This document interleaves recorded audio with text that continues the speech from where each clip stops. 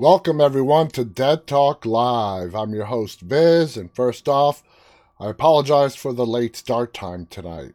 Things that were out of my control, but I'm here. Instead of postponing tonight, I wanted to at least come on and talk to you guys for a little bit. Want to welcome all of our viewers. If you're joining us for the first time, want more information about our show, please visit our website at deadtalklive.com. Also, please visit our YouTube channel, which is also called Dead Talk Live. Please go ahead and subscribe. And if you're there right now, please hit the thumbs up button on this broadcast. Let's welcome some of our Instagram viewers. We have Holland with us. Let's see. We have Ask. We have Marcelo with us. Welcome to you guys. On the YouTube side, we got Philip Thompson, who is on YouTube today instead of Facebook. We have our moderators, Khaleesi and Singer Chick. We got Cece Weezy with us. Colette, Lindsay, Lisa, Sammy are all with us on Facebook. Again, my apologies. But the good news is that these projects that I've been working on day and night for Dead Talk Live and Dead Talk News have seemed to have been completed. So I'm hoping starting next week that we're going to go back to, our regular schedule and not me start 5 or so minutes late. Today it's a lot longer than that. And again, my apologies. A little scheduling note. Because of some stuff that I got to do this weekend, I will not be doing the show tomorrow night. So I will be back with you guys Monday night. Monday night, February 8th, we are going to have a special guest with us, the star of the movie Followed, Matthew Solomon, who played Drop the Mic on the movie Followed, is going to be our guest. If you guys have not watched it, I mentioned this a lot throughout this week. This is a good movie. You can watch it on your video on demand platform of choice. It's available as part of Amazon Prime. If you're an Amazon Prime subscriber, you don't have to rent it or buy it. It's part of the subscription and you can watch it there. So he's going to be our guest, Matthew Solomon, this coming Monday. So after tonight, no shows this weekend, but I will be back Monday night. And I was debating or not what the scheduling is, the schedule thing is that I got to do this weekend, but I'm going to go ahead and share it with you guys. I mean, I don't hold anything back. I see no reason to hold it back. Per my manager's wishes, I have to go get headshots done. So that's right. Tomorrow, I'm going to have to go shopping for clothes because, as I've told you guys all in the past, I'm just a t-shirt guy. That's all I have is t-shirts. I have maybe one button-down shirt that I have not worn in several years, and it was when I was slightly bigger, so it does not fit me anymore. So tomorrow, I have to go clothes shopping. And I discussed it with my manager. What the hell am I supposed to wear? So she gave me some suggestions, and I'm going to go for... How many of you guys saw the movie Grease with John Travolta and Olivia Newton-John? She's like, you can wear like a leather jacket and a solid colored t-shirt. I'm like, all right, I'm getting the vibe. So I'm going to go for the T-Bird look. That's right. I'm going to go for the T-Bird look. I'm going to get the leather jacket. I'm going to get, a nice white or black t-shirt. I can't have any logos on it. And that's what I'm going to go with. And so I have to go out tomorrow and do that. And then Sunday is when I got to do the photo shoot. So anyway, it's a little embarrassing. For some reason, I feel embarrassed saying it, but I'll be back with you guys on Monday. Today, it's going to be a little bit of an abbreviated show. We are going to be discussing the movie from 1988. I know that's going back a ways, but the movie called The Seventh Sign. Cece, I know you've seen a lot of movies. I don't know if you've seen this one. This is from 1988, starring Demi Moore. Michael Biehn is also in it. Uh, Great movie. It's about the second coming of Christ and to deliver judgment upon the earth. I have like a 9-minute video of somebody who did a review on it. CC Weezy seen it. I was kind of sure you did. I was kind of sure you wouldn't have let that one pass you. It was a great movie. Loved it. One of my all-time favorites. If you haven't watched it, of course, go ahead and watch it. It's called The Seventh Sign. Demi Moore is in it. Michael Biehn is in it. It's a great cast, great story, great movie. You won't be disappointed. Want to welcome Jade, who's with us on Facebook from the Philippines. Welcome, Jade, from the Philippines. We have a nice audience here tonight. Let's see. So let's just get started. A very slow news day today, and I mean, really slow, like nothing that interesting. In fact, this article right here is probably the most interesting thing that came out today. The 12 darkest moments in The Walking Dead. All right.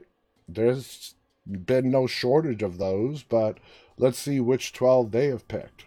The Walking Dead has been airing since 2010, and over the last 11 years has never shied away from portraying the dark and shocking aspects of his post-apocalyptic setting. Fans have been forced to say goodbye to dozens of great characters, often in particularly grisly fashion. And when I said that, Noah's death just flashed right before me. And the violence, drama, and tone has always kept audiences on their toes. Over the last 10 seasons, there have been sudden splashes of violence, characters being killed off with little to no warning, and antagonists who have pushed their madness and evil ways to the breaking point. All of this and more has led to some decidedly harsh moments, many of which still traumatize fans to this day. It's fair to say that some moments, such as the death of Carl or the loss of Rick, haven't gone down well with audiences, but there are still plenty of seriously awesome, if horrifying, sequences that show off just how great the AMC zombie drama can be. With that in mind, here are the 12 darkest things to have ever happened on The Walking Dead. And then they give a spoiler warning. All right, the downfall of Shane Walsh. We're going way back now. All right. Back in the early days of the show, the primary plot revolved around the love triangle of Rick, Shane, and Lori. During Rick's days in a coma, Shane and Lori had started an affair. Believing Rick was dead, when Officer Friendly returned, though, Shane was cast aside and Rick was able to get his family back. And I'm going to say it again. I'm going to put the onus. You can't just put that on Shane. Rick was in a coma for 5 weeks. We know that. It did not take long for her to find out her husband was dead, grieve him, and then go with another man. 5 weeks. Throughout the first 2 seasons, Shane begins to crack. First, he becomes violent, beating Carol's abusive husband to a bloody pulp. Then he became desperate, assaulting Lori during the group's stint at the CDC. Later, Rick learned about the affair and Lori's pregnancy, and Shane struggled to maintain a hold of his sanity. In his final plunge to the dark side, Shane killed innocent farmhand Otis in order to escape a Walker horde, murdered the group's prisoner Randall, and set up a trap for Rick. The plan failed, and Rick was forced to put his friend down. The whole storyline was incredibly dark, escalating with every passing episode until Shane was too far gone and his death signaled a new era of the show. And going back to that fateful night when Rick killed Shane, You got to remember when Rick stabbed him, Shane was putting down the gun. He was in the process of putting down the gun. Rick did not make the wrong choice. He had to take him out. Just because he talked him down that 1 minute, no way in hell do I believe that was going to last. He was going to eventually going to keep trying to kill him if Rick did not do it first. And I think Rick realized that, and that's why he did what he had to do. Number 11, Beta's Madness. That's just pure awesomeness right there. There was a lot of disturbing moments within the Whisperer War arc, but Beta's final stretch on the show reached new heights of unsettling. After the death of Alpha, Beta began carrying her severed head around in a bag and kept bringing it up to his ear as though it was talking to him. That's pretty batshit crazy right there. Later, he killed the reanimated head and used part of Alpha's face to make a new mask for himself. The madness did not stop there, though. After building up a new horde in the hopes of destroying the communities and getting revenge on his nemesis Daryl and Negan, Beta began hallucinating that the walkers around him were talking to him and followed his orders as if they were regimented soldiers.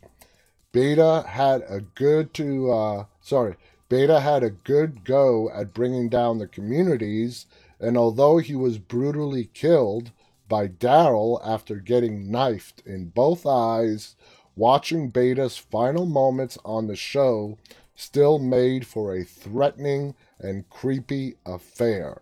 He had an awesome death. Number 10. All right. Gabriel's Sins.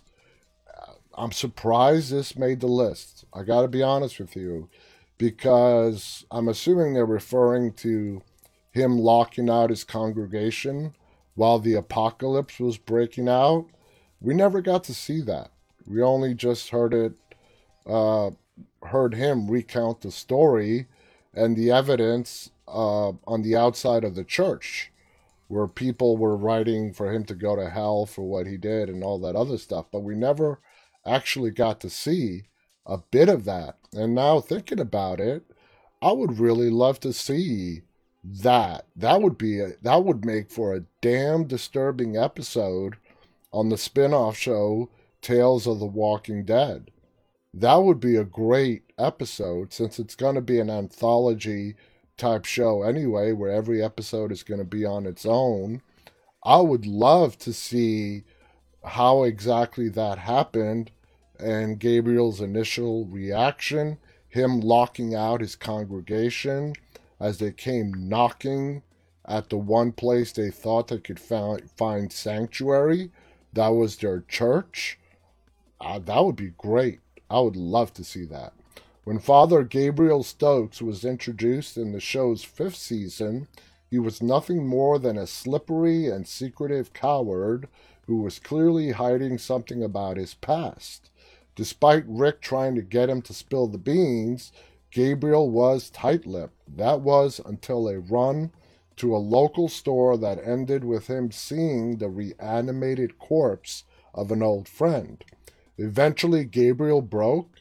After the disease struck and the world was plunged into chaos, the priest locked the doors of his church in fear and simply stood by and listened as his parish was torn apart and chased off outside. One of them left a note on the side of the church, "You'll burn for this." And it's funny, as I was reading that and thinking, in my head what it must have looked like, the congregation trying to get in, and they couldn't get into this really cheesy small town church off the beaten path. But yet here in real life, we had a group of people break into the United States Capitol that is protected by its own police force. Yeah, I'm telling you, reality's a lot stranger than fiction, guys. I keep saying it, but it's the truth. All right, number 9, Carl's Eye. In season six, Alexandria was overrun with walkers, and the survivors trapped in the community had to mount a daring escape. Covering themselves in walker guts, Rick, Carl, Gabriel, and the remaining Anderson family, Jesse, Ron, and Sam, moved into the horde in hopes of getting to safety. Unfortunately, no one seemed to account for the fact that little Sam was the most annoying and naive character of all time. He was a kid. Give him a break. And talking about that episode, where were they going? Do you guys remember? I completely forgot. I know they were trapped inside the house. Where were they trying to get to? The house was being overrun. Sorry.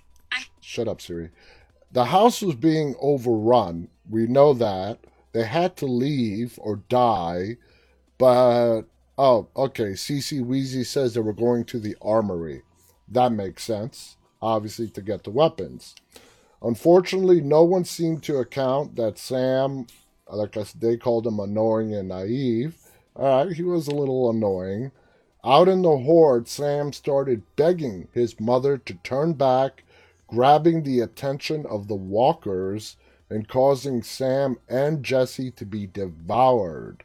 This was pretty dark, but things got worse really quick when Ron went to kill Rick in a rage and Michonne killed him at the last second.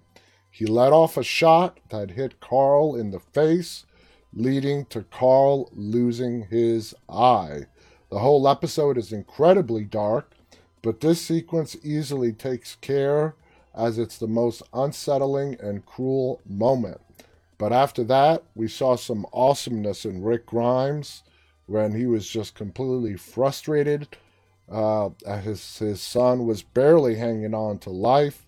He grabbed his hatchet, didn't care about anybody else, and went out and started taking them out one at a time. Definitely one of Rick Grimes' most badass moments on The Walking Dead. The spiked border. Definitely think they're talking about the Kingdom Fair massacre.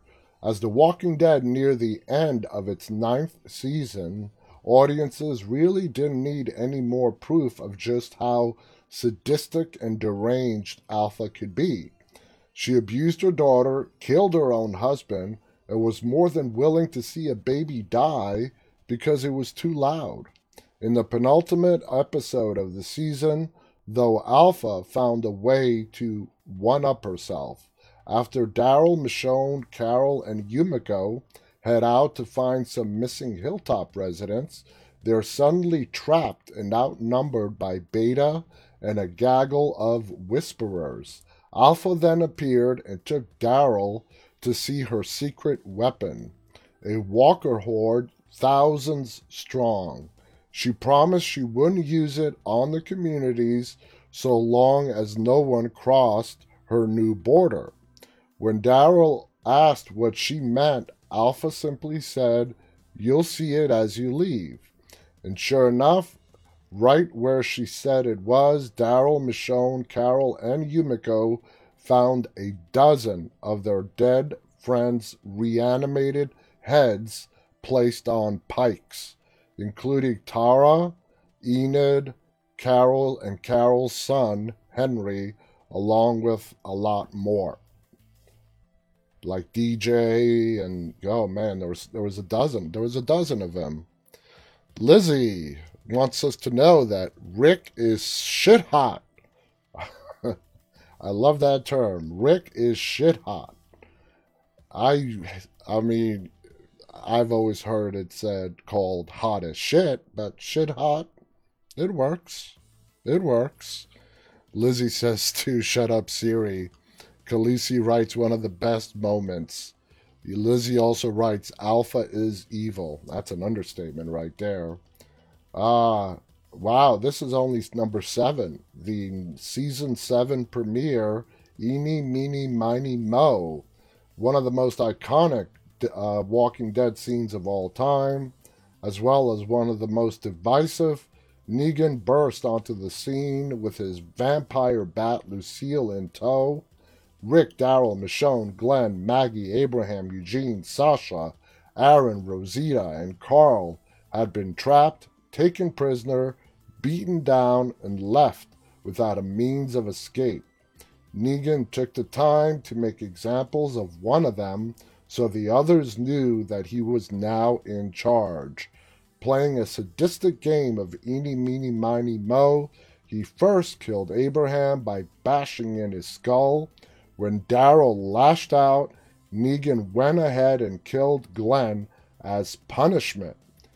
It didn't stop there, though. Negan then proceeded to emotionally and physically break Rick Grimes, threatening his son and hammering home the fact that the Saviors were now in charge. The episode is long, harsh, and tough to watch, and it still stands as one of the show's darkest ever moments. In my opinion, the darkest. Even if Negan is slowly proving to be one of the good guys. Can you guys think of a moment or an episode that's darker than that one? It would be this one. The next one up on the list. The Terminus episode. I want to see what the top 5 are if this is only number 6. After the destruction of the prison in Season 4, the group was scattered, but they were all pushed toward a mysterious location only known as Terminus.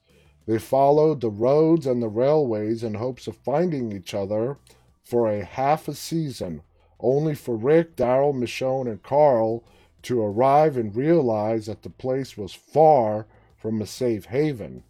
In the Season 5 opener, it came to light just how twisted the place was. Run by an army of unassuming cannibals who killed innocent passerbys in order to survive. Rick, Daryl, Glenn, and Bob were first to see the cannibals in action, sent to be killed and eaten before the group was saved by Carol. Terminus was a dark addition to the already grisly world of The Walking Dead, and although it was destroyed in the Season 5 premiere, it did birth another iconic and disturbing scene. Later in the season, some of the surviving cannibals kidnapped a recently bitten Bob and started eating his leg, only for Bob to literally get the last laugh when he revealed that he was, quote, tainted meat. That was funny. All right, number 5, the governor's interrogation tactics. This should definitely be on the list, but no way would I put this ahead of Terminus and Negan. It should be on the list, but not in this order. The governor wasn't quite as effective as a villain as Negan or Alpha, but he was nonetheless a deeply troubling and hideous man. I disagree with that. Negan was really good at playing the evil guy. In order to do that, yeah, you do got to have a little bit of evil in you. Alpha was deranged, but if we're talking about pure madness and evil, this guy right here is number 1 on the list, the governor. In Season 3, his right hand, Merle Dixon, came across Glenn and Maggie on a run and brought them back to the governor in the hopes of finding out about the prison and their group. Both Glenn and Maggie, loyal to a fault, refused to tell him anything. At least that was the case until the governor told Maggie to take her shirt off so he could sexually threaten her and break her down. When this didn't work, he gave Glenn an ultimatum. Either tell him what he wants to know or one of them dies. The scene between Maggie and the governor is very uncomfortable and does a great job of showing just how dark and big bad could go. Just how dark the big bad could go. You know, if the fact that he still doted on his undead daughter and kept undead severed heads in his room wasn't enough for you to go on. For that, I guess that was enough for them to put him there. Number 5. Number 4. I love this. Rick biting Joe's throat. Until this point in the show, Rick had done plenty of nasty things. He killed Shane, lost his mind after the death of Lori, and kept his friends in the dark about the true extent of the disease that had wiped out most of the population. But this season 4 scene was on a whole other level and ushered in a new, darker edge to Rick Grimes' personality. Traveling to Terminus, Rick, Michonne, and Carl were set upon Joe and the Claimers, or the Marauders, whichever way you want to go, a group that had been hunting Rick since he was forced to kill one of them a couple of episodes earlier. The first shock comes for Daryl, who sees his friends and realizes who he has been tracking this whole time. Trying to spare them of Joe's wrath, Daryl is beaten. Things escalate from there. Joe threatens Rick, and one claimer, Dan, prepares to rape Carl. Willing to do anything to save his son, Rick snaps and tears out Joe's throat with his teeth. And as Daryl and Michonne take care of the others, he disembowels Dan. A true turning point, though not a particularly nice one. I want to welcome Cassia with us on Instagram, who's waving. Yuria is also with us. Welcome. One Ford just giving us a smiley love face on Instagram. Welcome to all our Instagram folks. Lisa on Facebook writes, Can you picture Negan saying, "Whoa, you're one sick dude, not cool," to the governor? I actually can. I can picture that as well. Khaleesi writes, best moment ever. So, yeah, that was a great moment. Number 3, Lori's final moments. Really? I mean, I'm not agreeing with these last 5. It was a very heartbreaking moment. Lori giving birth to Judith. Carl having to put her down because she was going to die and bleed to death. But darkest? I don't know. Though Lori Grimes was far from everyone's favorite character, thanks in equal part to her awful parenting skills and inconsistent behavior, there is one thing that she got right, that the show got right with her death. That's not to say it was a welcome demise, exactly, only the way it was done was effective and emotional. In the beginning of Season 3, former prisoner and mini-antagonist Andrew led a horde of walkers into the prison in hopes of killing Rick. During the attack, the group was scattered and Lori began to give birth alongside Maggie and Carl. Maggie delivered the baby, and Lori gave her son a speech about how much she loves him and he is destined to survive in the new world. It's a harrowing moment made all the more horrifying when Carl shoots his mother before she can reanimate, and then by Rick's chilling reaction at the close of the episode. And there is question of whether Lori was actually dead when Carl shot her. Whether she was actually dead at the moment or not, I think it's quite irrelevant. She was not going to last much longer if she was still alive. Number 2, Michonne and Daryl's secret. Oh, okay. After the death of Rick Grimes, The Walking Dead hit fans with a massive 6-year time jump in which time many characters had grown and changed and the communities had continued to thrive. But there were gaps in the narrative and a lot of questions about what had happened during that 6-year period. One such question stemmed from Daryl and Michonne, who were shown having the exact same scar on their backs. Their relationship also seemed stronger, with cryptic clues scattered around in their dialogue regarding what had gone down. Near the end of the season, it was revealed that Judith was kidnapped by Jocelyn, a pre-apocalypse friend of Michonne's and her clan of almost feral kids. Daryl and Michonne try to save Judith. They try to save Judith, but were captured and branded by Jocelyn. Breaking free, Michonne got to her daughter, but had to kill Jocelyn and the kids in order to get to her. I forgot about this one. This is a dark moment, and it's always hard when you have to watch little kids having to die, being murdered on the screen. But I think they executed it really well, but still would not put it as number 2. Let's see what they picked as number 1. All right. Okay.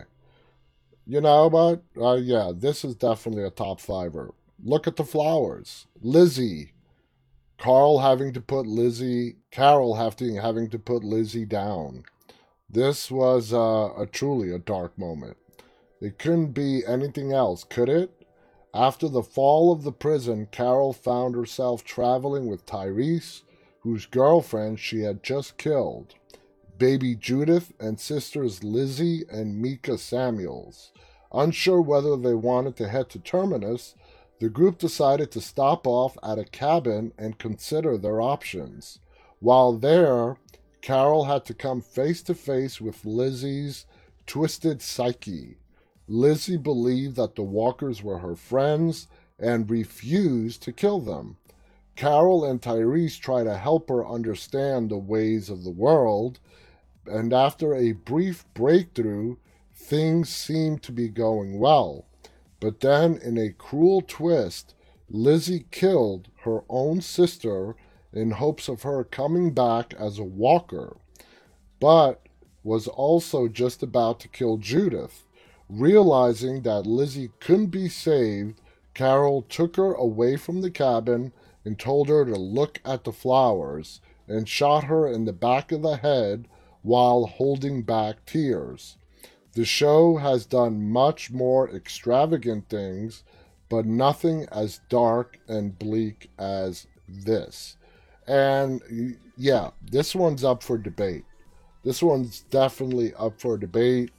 To the Negan episode, to Terminus. Yeah, I mean, I can't pick which would be the top one, but this is definitely in the top 3 for me. And it was the first real dark moment that we got to see on the show. Out of this entire list, the one that really surprised me as making it on the list was Gabriel. Like I said, the only reason it really surprised me because we never got to see it happen. We only heard the story, and that was about it. So, anyway, waving at Cassia on Instagram, who's joining us. Yuria is waving. Anyway, let's go to our review of The Seventh Sign. For those of you that have not watched it, like I said, it's about the second coming of Christ. It's a thriller, drama, horror. There is no blood, but it's definitely scary in the real scary sense of the word. Not, running away from some guy wearing a hockey mask. Anyway, this is from the YouTube channel Joe Blow. Let's look at his review, and we'll chat as it goes along. And for those of you that have not watched it, if you're planning on watching it and you don't want any spoilers, this would be a good time to turn this off. If you're going to watch it and don't mind some spoilers, let's just check this out together because this is really interesting. Sweet, fresh meat.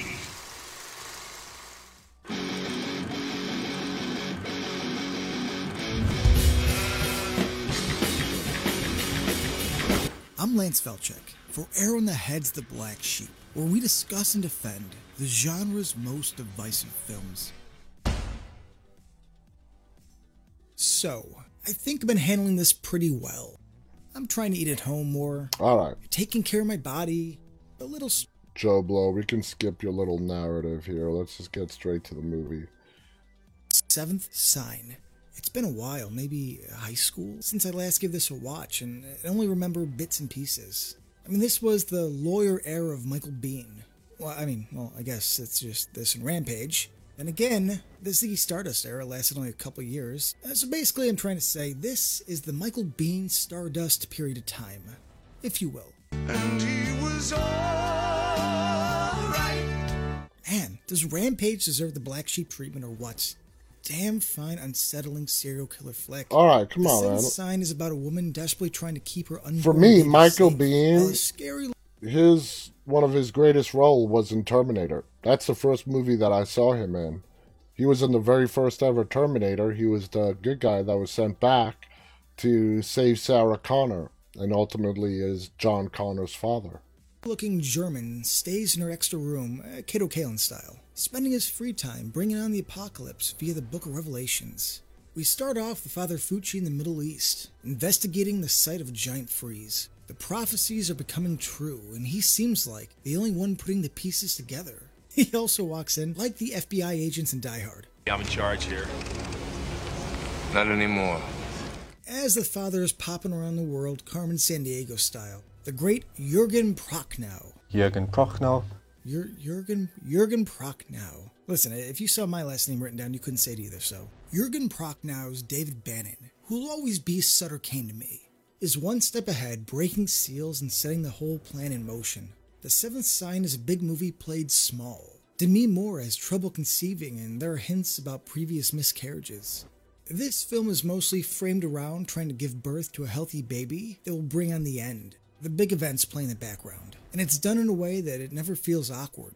I could have seen this twisted the other way though, where we sidequest our main character trying to have her kid in the middle of everything crumbling. Kinda like Godzilla, where the characters were sidetracked in favor of destruction from a giant, camera-shy lizard. Who the f*** kills off Tim Whatley 20 minutes in? Either way, that's kind of what I expected during this rewatch. And for some reason I remember it being more grand. But I like this tale framed in more of a personal way. It ends up with more heart. I've always liked Demi Moore. Maybe it was watching Ghost with my mom as a kid. Or maybe it was watching Striptease, alone in my room when I was 11. Said, goddamn. Though this may not be a very out of her comfort zone type of role, I like the character of Abby and she pulls off the cute suburban mom thing pretty well. I don't know, maybe because most of my friends are having kids, or I don't know, maybe it comes with age. But her arc of trying to save her baby's life got me a little sad a few times. Demi and her throaty voice was the perfect casting choice. I mean, she's sexy, innocent, yet never too tough. There was a level of vulnerability that won me over. Michael Biehn plays defense lawyer Russell Quinn, who's representing a special needs kid on death row for the murder of his parents. His parents were brother and sister, executed for the word of God. His angle is to do his job and try and get him off death row, but his client, Jimmy, claims it was an order from God and won't get tested for incompetence, which would be his last legal ace up his sleeve. Biehn is a bit underutilized, but honestly, it's not really his movie. So his part of the tale is just mostly in the background, until all paths merge at the end. I do like the idea of him caring about his client Jimmy, and that he desperately wants to have his life spared. Russell is a good guy, and Biehn does his best with what the script gives him. He's good. He's really good. I also like that he's not tough here. I feel like, Michael Biehn's known for being a badass. But in this movie, he's just a hardworking man trying to live the American dream. These Black Sheep videos have always been part review, part retrospect. And I like to get into actual scenes, which at times will ruin a movie that's been out for 3 decades. It's a 31-year-old movie. And to get into what I really love, this will include spoilers. I shouldn't have to say that, I'll be a nice guy.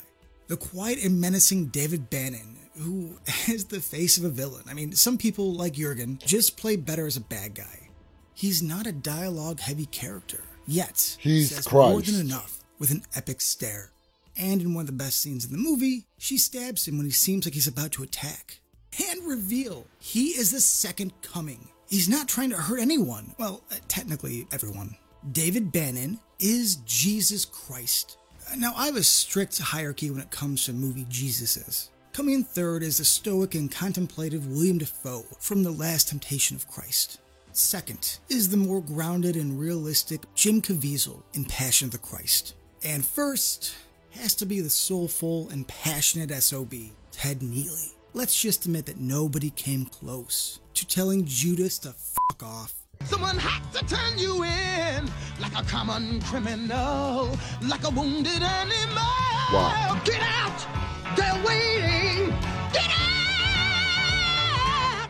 Now Jurgen Prochnow comes in like a Timothy Dalton / Daniel Craig of Jesus Christ actors. I mean, technically Daniel Craig is the new version of Dalton, which was the dark and brooding Bond, but his portrayal of Jesus it's just a little tougher, a little more raw. I love his portrayal as it kind of bucks the normal trend. I not only love the twist, but that his JC is just a different take that still follows the rules that are set. Then to find out Father Fucci is the wandering Jew.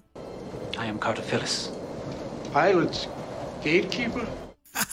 He kills his old friend just to keep his secret. Immortality is his curse and will do everything to make sure Christ brings on the end of the world. All this culminates in a race against time, as Abby realizes Jimmy's death will be the fifth sign. The movie builds well, and by the time things start to get epic, it packs a big punch.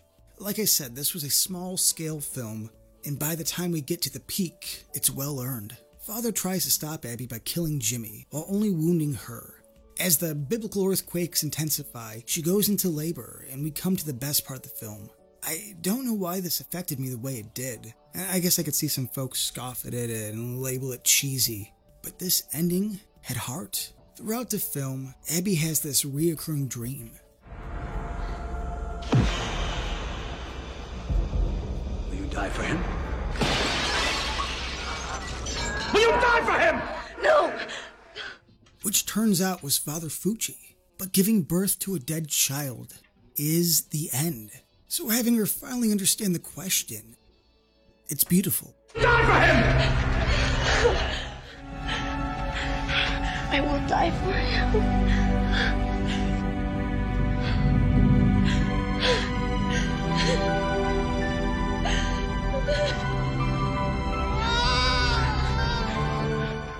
Russell makes peace and gains a son at the cost of his wife's soul. It hit me hard, and I don't know, maybe it's that I'm more aware of the frailty of life, the fact that I'm getting older, or the fact that people are dying in hospitals right now, I don't know. The seventh sign may be heavy-handed for some, and at times I could probably agree. But besides being a bit dated, this was a great biblical thriller with enough heart to move you when needed. Jurgen plays a great Jesus. Demi and Bean are perfect together and have a lot of chemistry. And the story is character-driven, with enough at stake to keep you invested till the end. Life can be quick, and with all that's going on, be Alright, kind. you guys get the point, and I apologize. That video was far from interesting. He did a real crappy job of explaining the movie. It was a lot more fast-paced than that. The story was deeper. He didn't even touch on that teenager that ends up helping Demi Moore decipher the seventh sign and to find out that the death of her the birth of a dead baby is the seventh and final sign. Demi Moore was the final sign, and it was she and her hope and her sacrifice in the end, where she said, yes, I will die for him, that she exchanged her soul for her baby's soul, and the world was given another chance. Sounds a little cheesy, having me say it like that, but it's a great movie. You don't get to see many of these second coming type apocalyptic movies anymore. This is probably like really one of the last good ones that we got, and it's been 30 years ago, but check it out. Great cast. As you heard in that video, Michael Biehn, he's not the main star, but he plays a good supporting role. Demi Moore is the star of the movie. She does a great job. She's a great actress. Definitely worth checking out. So Philip is going to watch it as well. You guys won't be disappointed. Anyway, guys, I am going to cut today's episode a little short. Again, my deepest apologies for the late start tonight. come Monday, we can have our special guest and go back to our regular schedule. All the big projects that I was currently working on have been completed successfully. Thank God. So please tune in on Monday to watch Matthew Solomon, who is the star of the movie Followed. And don't forget, we also have Adrienne Barbeau, who starred in Escape from New York, The Fog, and a ton more movies coming up at the end of the month. So we have a lot of good stuff coming up. Please check us out on any of our social media platforms. Head on over to YouTube, look us up. The name is Dead Talk Live. Until Monday, guys, stay safe. And don't forget to tune in for our special guest. Stay safe, have a good weekend, and I will see you on Monday. Stay walking. Good night.